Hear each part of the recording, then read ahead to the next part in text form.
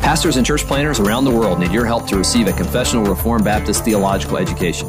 Introducing the William Carey Scholarship Fund at Covenant Baptist Theological Seminary. You can help students like Sam in India afford seminary training and Bible software with thousands of critically needed theological books. To learn how you can help, visit cbtseminary.org/carey.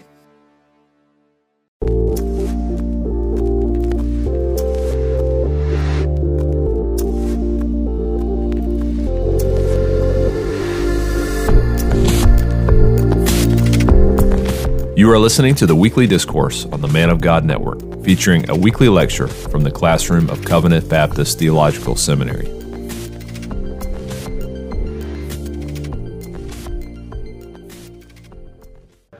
Part 3 of the course brings us to the question of the future prospects for the church. And by way of general introduction, I want to explain that it's my purpose in this part 3 of the course to present what I might call a case for an optimistic amillennialism. Sometimes I actually tell people I'm an optimistic amillennialist. You wonder why I say that. Well, because I think there are forms of amillennialism, frankly, are forms of amillennialism that are fairly pessimistic. Now, much less so than some forms than what is common among dispensational premillennialism in terms of their prospects they hold out. But without mentioning any names, because although I'm pretty sure that's the truth, I don't want to misrepresent anyone. I would want to say that while I'm not a postmillennialist, I am an optimistic amillennialist, and I'm going to present my case for that in this part 3 of the course. And this is probably one of those things that is most supplemental to what I say in End Times Made Simple and most absent from that particular treatment of eschatology. Now, by optimistic amillennialism, I mean to defend the idea that the future prospects of the church are bright. That is to say, I will defend the idea that there is every reason to expect Christ's church to grow and prosper throughout this age. This optimistic amillennialism is to be contrasted with postmillennialism because it does not extend this optimism to the world at large. And so this is one of the great distinctions between postmillennialism and optimistic amillennialism. In my view, that what I am optimistic about is the church in this age and not the world in this age. All right? I don't see the growth of the church then as leading necessarily to some golden age of peace, prosperity, and righteousness for the world. So I will defend the idea that the future prospects of the church are bright. I will defend the idea that there's every reason to expect Christ's true church to grow and prosper throughout this age. This optimistic amillennialism is to be contrasted with postmillennialism because it does not extend this optimism to the world at large. It does not foresee a golden age of peace, prosperity, and righteousness for the world before Jesus returns. Optimistic amillennialism expects not a golden age for the world, but a global growth for the church. Now, in order to present this case, we will study a number of key passages that are both often neglected and I think frequently misunderstood. We'll begin with the parable of the wheat and weeds in Matthew 13. It provides what I think of as a beautifully balanced approach to the prospects of the church in this age, which include both tribulation and prosperity. Matthew 24 will then be considered. It is both important in its own right as the classic eschatological teaching of the Lord, and because of the view it gives of the darker side of the church's existence in this present age. The predictions of the promises of the Lord in Matthew 16, and then the progress assumed in the parables of the mustard seed and leaven, especially in Luke 13, will provide us with a perspective on the growth and prosperity of the church that contrasts strikingly with the pessimism of popular prophetic views of the last century. So, section 1 then brings us to the parable of the wheat and weeds. And I want you to turn there and read that passage with me. Matthew chapter 13. The parable itself is given in verses 24 to 30. And then it is interpreted later in the passage after some intervening comments by the Lord. So verse 24, and then we'll read its interpretation in verses 36 and following. Jesus presented another parable to them, saying, "The kingdom of heaven may be compared to a man who sowed good seed in his field. But while his men were sleeping, his enemy came and sowed tares among the wheat and went away. But when the wheat sprouted and bore grain, then the tares became evident also. The slaves of the landowner came and said to him, 'Sir, did you not sow good seed in your field? How then does it have tares?' And he said to them, 'An enemy has done this.' The slave said to him, 'Do you want us then to go and gather them up?' But he said, 'No, for while you are gathering up the tares, you may uproot the wheat with them. Allow both to grow together until the harvest. And in the time of the harvest, I will say to the reapers, first gather up the tares and bind them in bundles to burn them up, but gather the wheat into my barn.' And then after telling the parables of the mustard seed and leaven, and some comments by Matthew, we come to verse 36, where we are told, 'Then he left the crowds and went into the house, and his disciples came to him and said, "Explain to us the parable of the tares of the field." And he said, "The one who sows the good seed is the Son of Man, and the field is the world. And as for the good seed, these are the sons of the kingdom, and the tares are the sons of the evil one. And the enemy who sowed them is the devil, and the harvest is the end of the age, and the reapers are angels. So just as the tares are gathered up and burned with fire, so shall it be at the end of the age. The Son of Man will send forth his angels, and they will gather out of his kingdom all stumbling blocks and those who commit lawlessness, and will throw them into the furnace of fire. In that place there will be weeping and gnashing of teeth. Then the righteous will shine forth as the sun in the kingdom of their Father. He who has ears to hear, he who has ears, let him hear."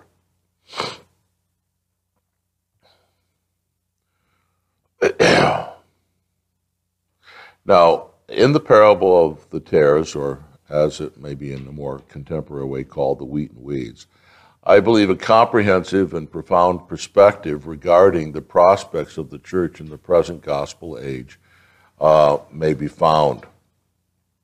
Fully to appreciate, however, that perspective, we need to look at its teaching through three lenses. And so we'll look at it, what it teaches in common with the other parables, what in Matthew 13, what it contributes peculiarly to the teaching of the parables of the kingdom in Matthew 13, and then what it teaches about the prospects of the kingdom in this age. So first of all, then, what it teaches in common with the other parables of the kingdom. Now, some of this will be familiar from some of the things I said by way of criticism of Wehmeyer's hermeneutics, but we'll go into a little more detail and proof. What it teaches in common with the other parables of the kingdom. These parables have a common emphasis because they all address the same question. This question was raised by the historical situation in which Jesus and his disciples found themselves. The Jews in general conceived of the coming of the kingdom as a glorious deliverance from all their troubles. Political and temporal expectations permeated the Jews' views of the coming of the kingdom. And many passages in the New Testament presume this or assume it. John 6:15, Acts 5:35 to 39 talk about some of these political and temporal expectations and their tragic results. Even those Jews with a less carnal expectation, like John the Baptist, viewed the coming of the kingdom as involving the judgment of the wicked with irresistible might. This is the most natural interpretation of Matthew 3, verses 2 to 12. It was in such a context that Jesus came preaching the nearness and then the actual coming of the kingdom. Matthew 4:17, the kingdom is near. Matthew 12:28, 29, the kingdom has come. John the Baptist gladly embraced Jesus as the one who would usher in the glorious and irresistible coming of the kingdom. But when Jesus continued to preach the nearness of the kingdom and even preach the actual presence of the kingdom, without the coming of the judgment of the wicked and the onset of the glorious consummation, John the Baptist began to have doubts. When John was arrested and imprisoned, the problem became acute. How could the kingdom have come already in Jesus while John was rotting in Herod's prison? It was the last place John expected to be after the coming of the kingdom. And that's why we read the language of Matthew 11:2-6 with the question put to Jesus, the one whom John had proclaimed to be the Lamb of God that takes away the sin of the world. And we see these doubts emerging in the uncertainty of John's heart. And then you have that difficult saying that we've talked about with John being called less than the least in the kingdom by Jesus. And we talked about how prophets were distinguished for their knowledge of the mysteries of the kingdom. And we saw that to understand this, we must confront a scriptural phenomenon, and that's the flattened perspective of the Old Testament prophets. And all of that material is familiar to you. So that we learn from Matthew 11:2-6, that a godly and believing man like the great prophet John the Baptist struggled with the seeming inconsistency of Jesus' preaching of the kingdom and with what the Old Testament itself had led the Jews to expect. And of course, we cannot think that Jesus' disciples would be immune to the same doubts having the same context and milieu. No, they would have to face the same question. How could the all-conquering, glorious eschatological kingdom of God be present in the be present in the former carpenter and his motley followers? In other words, the question addressed in the parables of the kingdom is how the kingdom could be present in Jesus, his preaching, and his disciples. The common emphasis of these parables is the response to this question. The response is the theme of these parables. It is that the kingdom has come and is present in a form unexpected by the Jews, but that this present form anticipates its future glorious consummation. So in other words, the theme of these parables is that the coming of the kingdom has two phases. This is the mystery of the coming of the kingdom. It unfolds in two stages. First in a form unexpected by the Jews and even John the Baptist before it comes in its final glorious form. And you see my attempt to illustrate this, the prophetic perspective and then the kingdom perspective. Now all of this is the backdrop. All of this is the context of the parable of the wheat and weeds. And in some ways, the parable of the wheat and weeds I think is the leading and most exemplary parable of the parables of the kingdom. So let's look at the parable of the wheat and weeds in terms of what it contributes peculiarly to the teaching of the parables of the kingdom.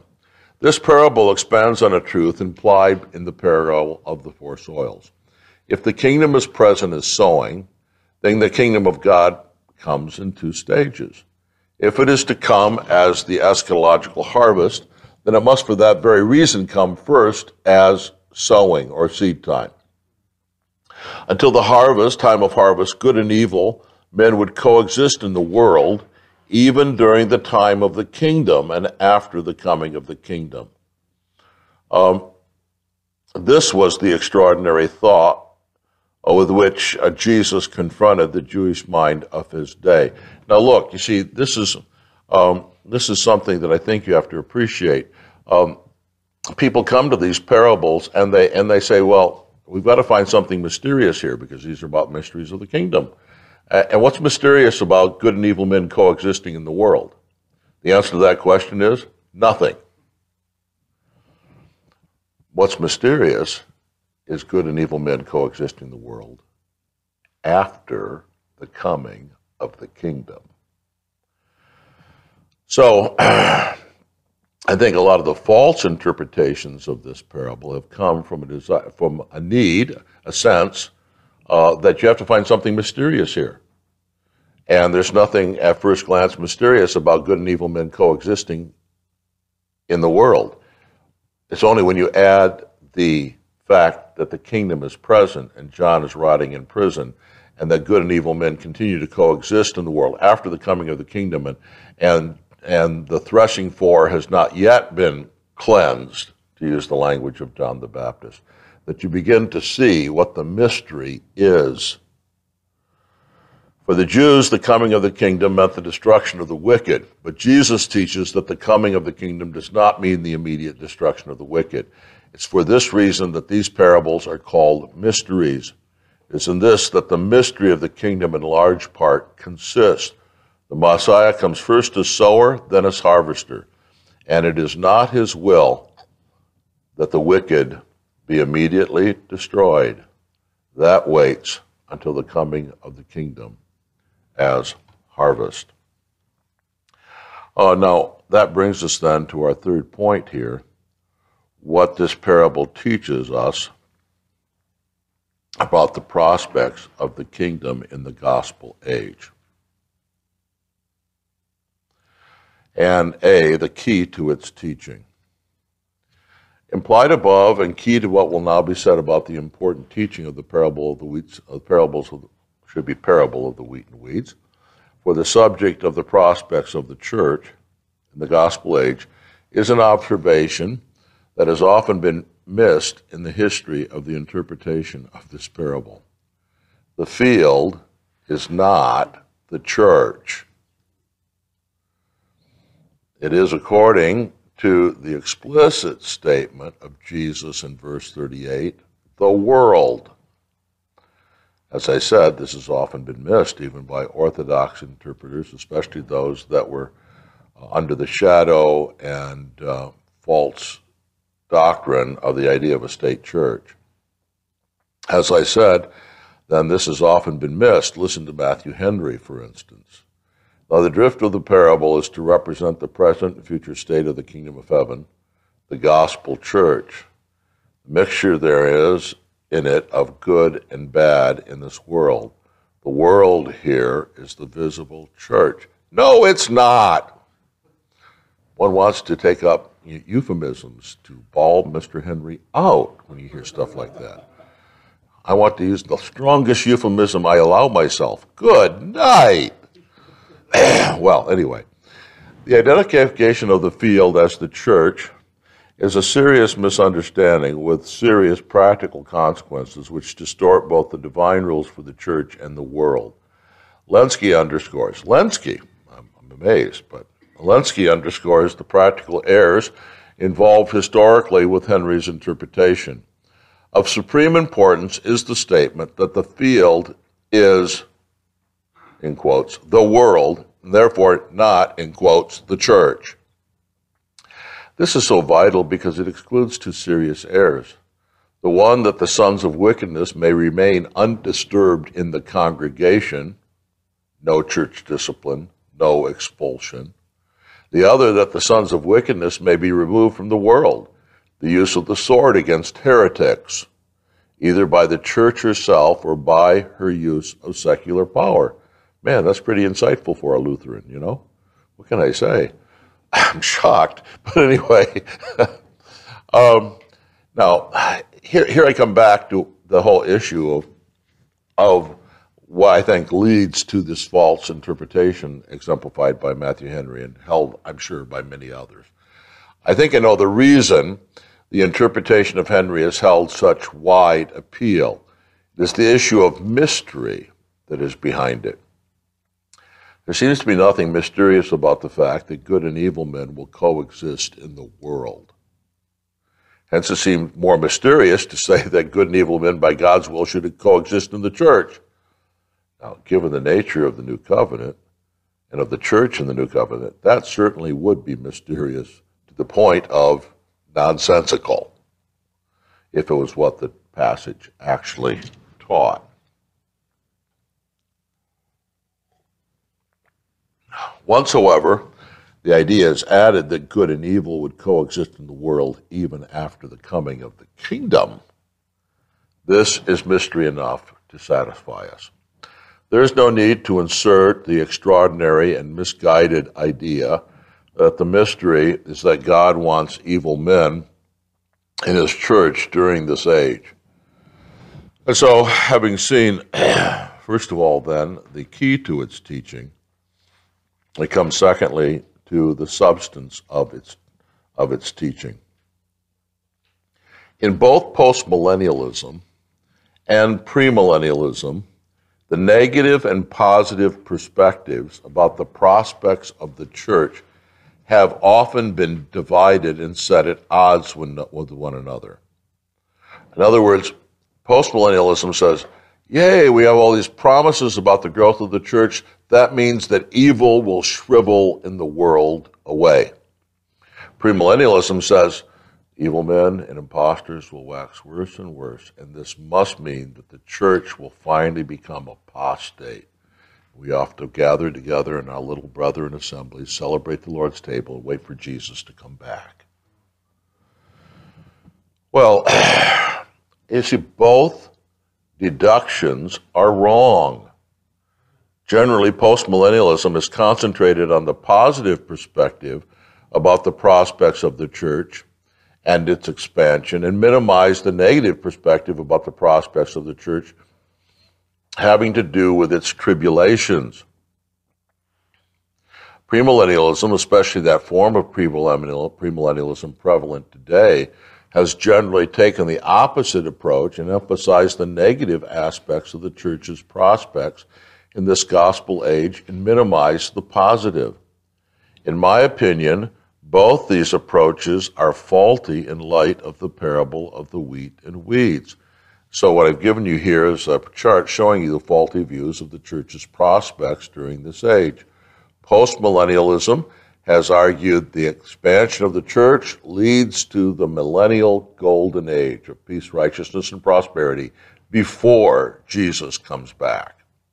Premillennialism has argued from the tribulation of the church, clearly taught in the New Testament, and other negative statements about its experience, to the final apostasy of the church. Well, both of these deductions, I think, are misguided. The proper approach is provided by the parable of the kingdom we have been studying, known as the parable of the tares. The appropriate words of Jesus are, allow both to grow together until the harvest. Boy, it seems like every one of those words would be a separate point in a sermon.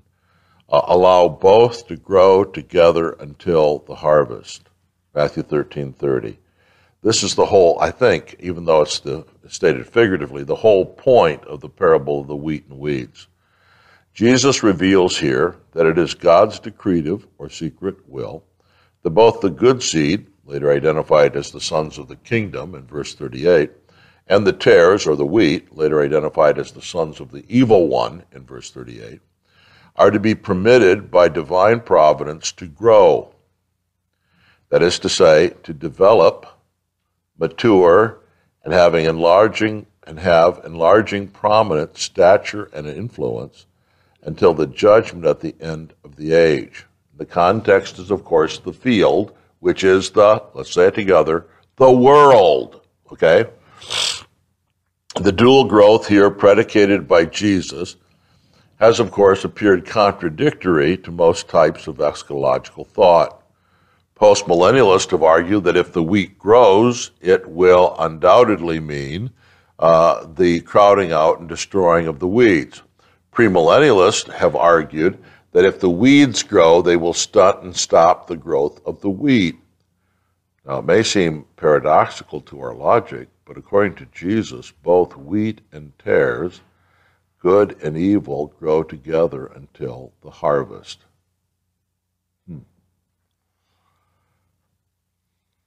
My next sentence is this: it's not my purpose to explore the depths of this paradox. Paradox it is, of course, at least for human reason, right? That both grow together. This seems wrong. If the gospel prospers in a society and the church prospers, surely this means that the society will grow itself, the world will grow better and better. And if the church is persecuted, surely this means the society will be growing worse and worse. Surely we may argue from the degeneration of our culture to the degeneration of the church. Or can we? Well, one might, I think, since I'm allowing myself to speculate a little bit here, one might argue that it is the very growth of the good seed that makes the world worse. One could also argue that it's the very persecution and tribulation of the church that in some ways has a beneficial effect on human society. Well, it's enough to say, although I just want to make you think about this and how contrary it is to human reason and logic, it's enough to say that one of the profound truths implied in this paradox is that the very interaction of good and evil leads to the maturation of both the good seed and evil seed and their respective development. I think that's a pretty magnificent thought, not because I said it, because I think it's what the Bible teaches. The notion is that it's the very growth of good that leads to the maturation of evil. And it's the very maturation of evil that provokes the growth of the good. The main point that we must learn from Jesus' words is that there is both a negative and a positive perspective to be seen and balanced in any discussion of the prospects of the church in the gospel age. So here we have the biblical view of the church's prospects during the gospel age. Both grow together until harvest. The sons of the evil one grow, and this means, of course, tribulation and apostasy.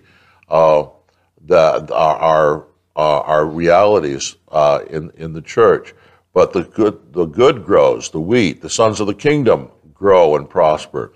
And this means, of course, inevitably means the expansion and blessing of the church. Both grow.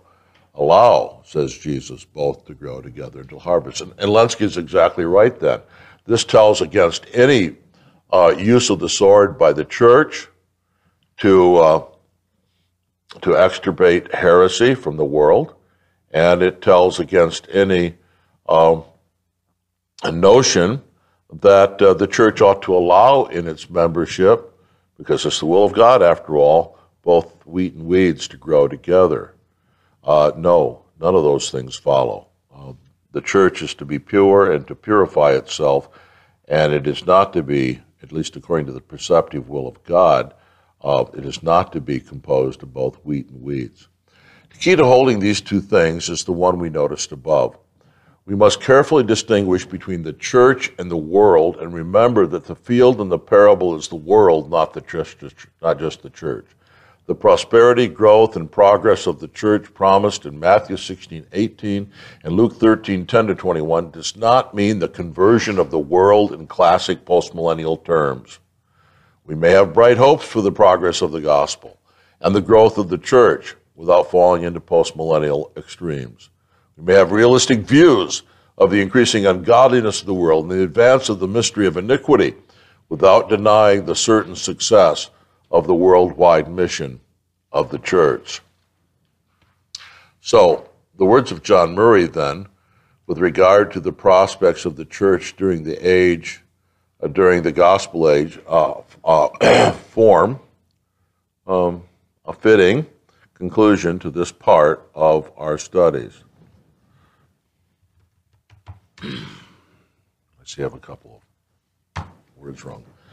Speaking of the period intervening between Christ's two advents, he says, interadventual history is characterized by tribulation, turmoil, strife, perplexity, wars, and rumors of wars. Contemporaneous with this, however, is the universal expansion of the church. I think Murray has, with his characteristic scriptural insight, combined two ideas that have often been separated and turned against each other in the history of eschatological thought. Thank you for listening to the Weekly Discourse. If you've been blessed by this week's discourse, please consider subscribing to the Man of God Network so that you can continue to be blessed with resources like these.